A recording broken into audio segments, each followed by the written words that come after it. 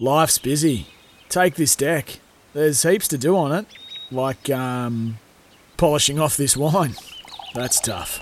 Life's pretty good with a Trex deck. Composite decking with no hard maintenance. Trex, the world's #1 decking brand.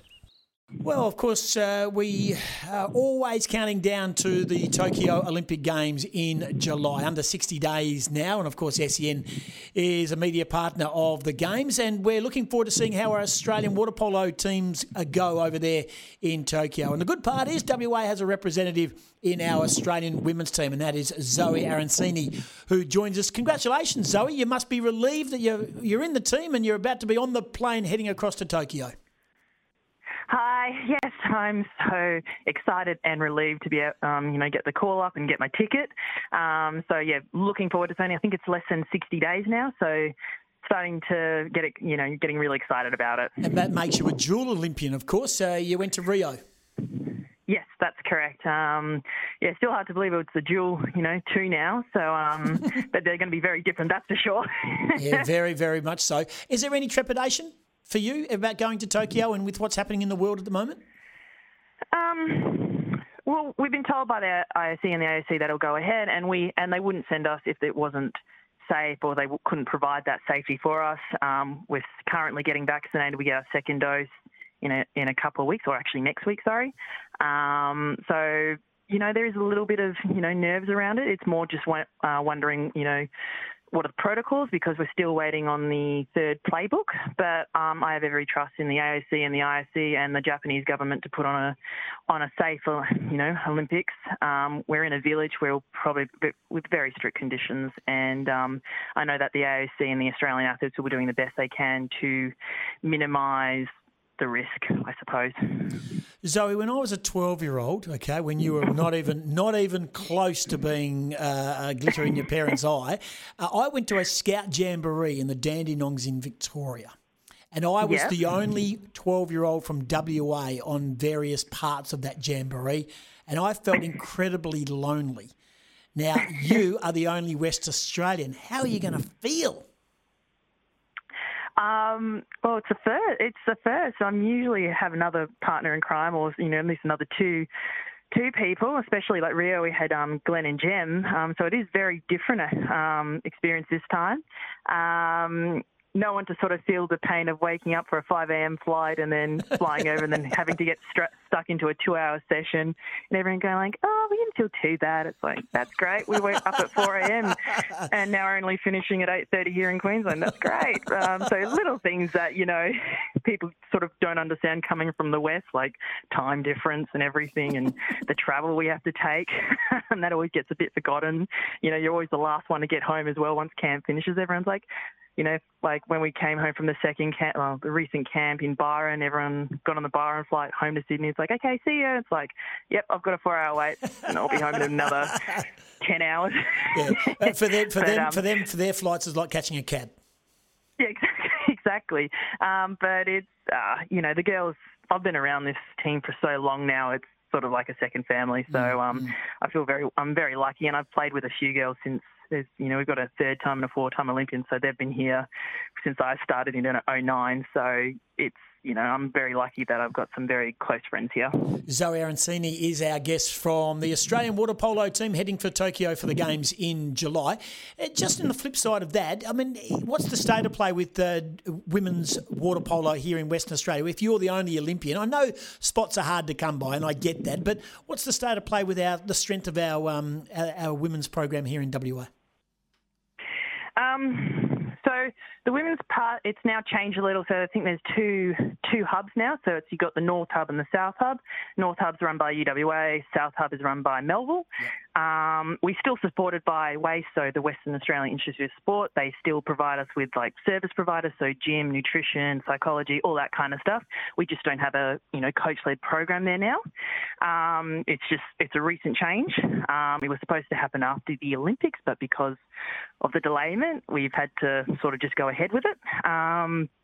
But I think it will be, the WA program has a strong junior contingent. There were a couple of girls in this current squad, but due to the fact that the Olympics was delayed by a year, some of them just about to finish uni. It's kind of like, well, we're still young enough to go for 2024. It's like, well, let's get the uni done. That way I can focus on, the next cycle. So you can be fully committed. You can, if able to travel overseas. I'm not sure if that's a possibility at this stage for the next few years. I don't know.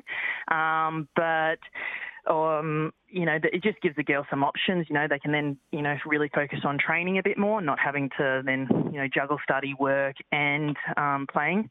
But no, there's a good, like when I just came back last week to WA, coming down to a couple of sessions, there's a lot of juniors coming through, about 10 years younger than me, making me feel quite old here.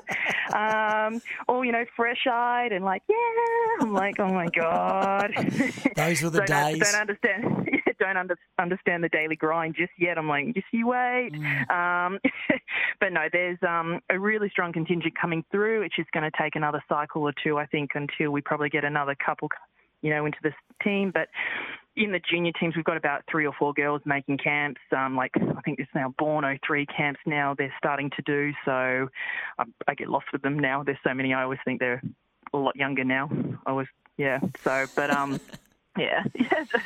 Born 03, next thing will be Born 05, and that will make you feel really old. Exactly right, especially from someone who's born in 1965. Speaking of slightly older, Pete and Wendy must be absolutely thrilled. Yes, they are. I think they were just holding their breath just as much as I was for that phone call. Obviously, they've been a huge part of my journey, both as role models, and both of them have coached me. Dad's done a lot more coaching with me than Mum, but both have been, such good supportive parents. And, this is I think before I come over to this residential camp, it's the longest I've been home for about a year and a half. Usually in the past, I think the last 8 years, I've always been away from home, probably spent only 2 to 3 months at home per year.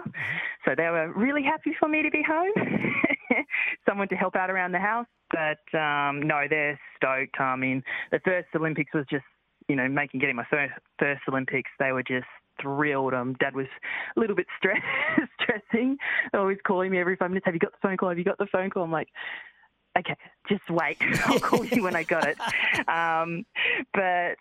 No, they're thrilled for me. It's just a shame they can't, travel, because Tokyo would have been amazing for them as well. They would have held amazing Olympics, but unfortunately, this is the way it is now. Last one for you. You're up against the European champions, Spain, Netherlands, Canada, and South Africa. They are the team in Pool A over there in Tokyo, and you hit the water, of course, on July 24. When you look at that, is it hard to read the form, considering that international competition has been certainly interrupted with the pandemic and the like? And if you looked at those teams, Spain, Netherlands, Canada, and South Africa, where do we sit? I'd say we're definitely looking at that group. We're definitely in the top 3. Canada have recently just played a mini-series with USA. I haven't been able to watch the games yet. We're still waiting for the coaches to give it to us. But, South Africa, we only usually play them at the World Champs or at I think it's Intercontinental. So probably the last time I played them was about 2 years ago. That's the way it is. Spain and Netherlands. We watched the Netherlands qualify for the Olympics. They're looking okay, but they did look a bit rusty.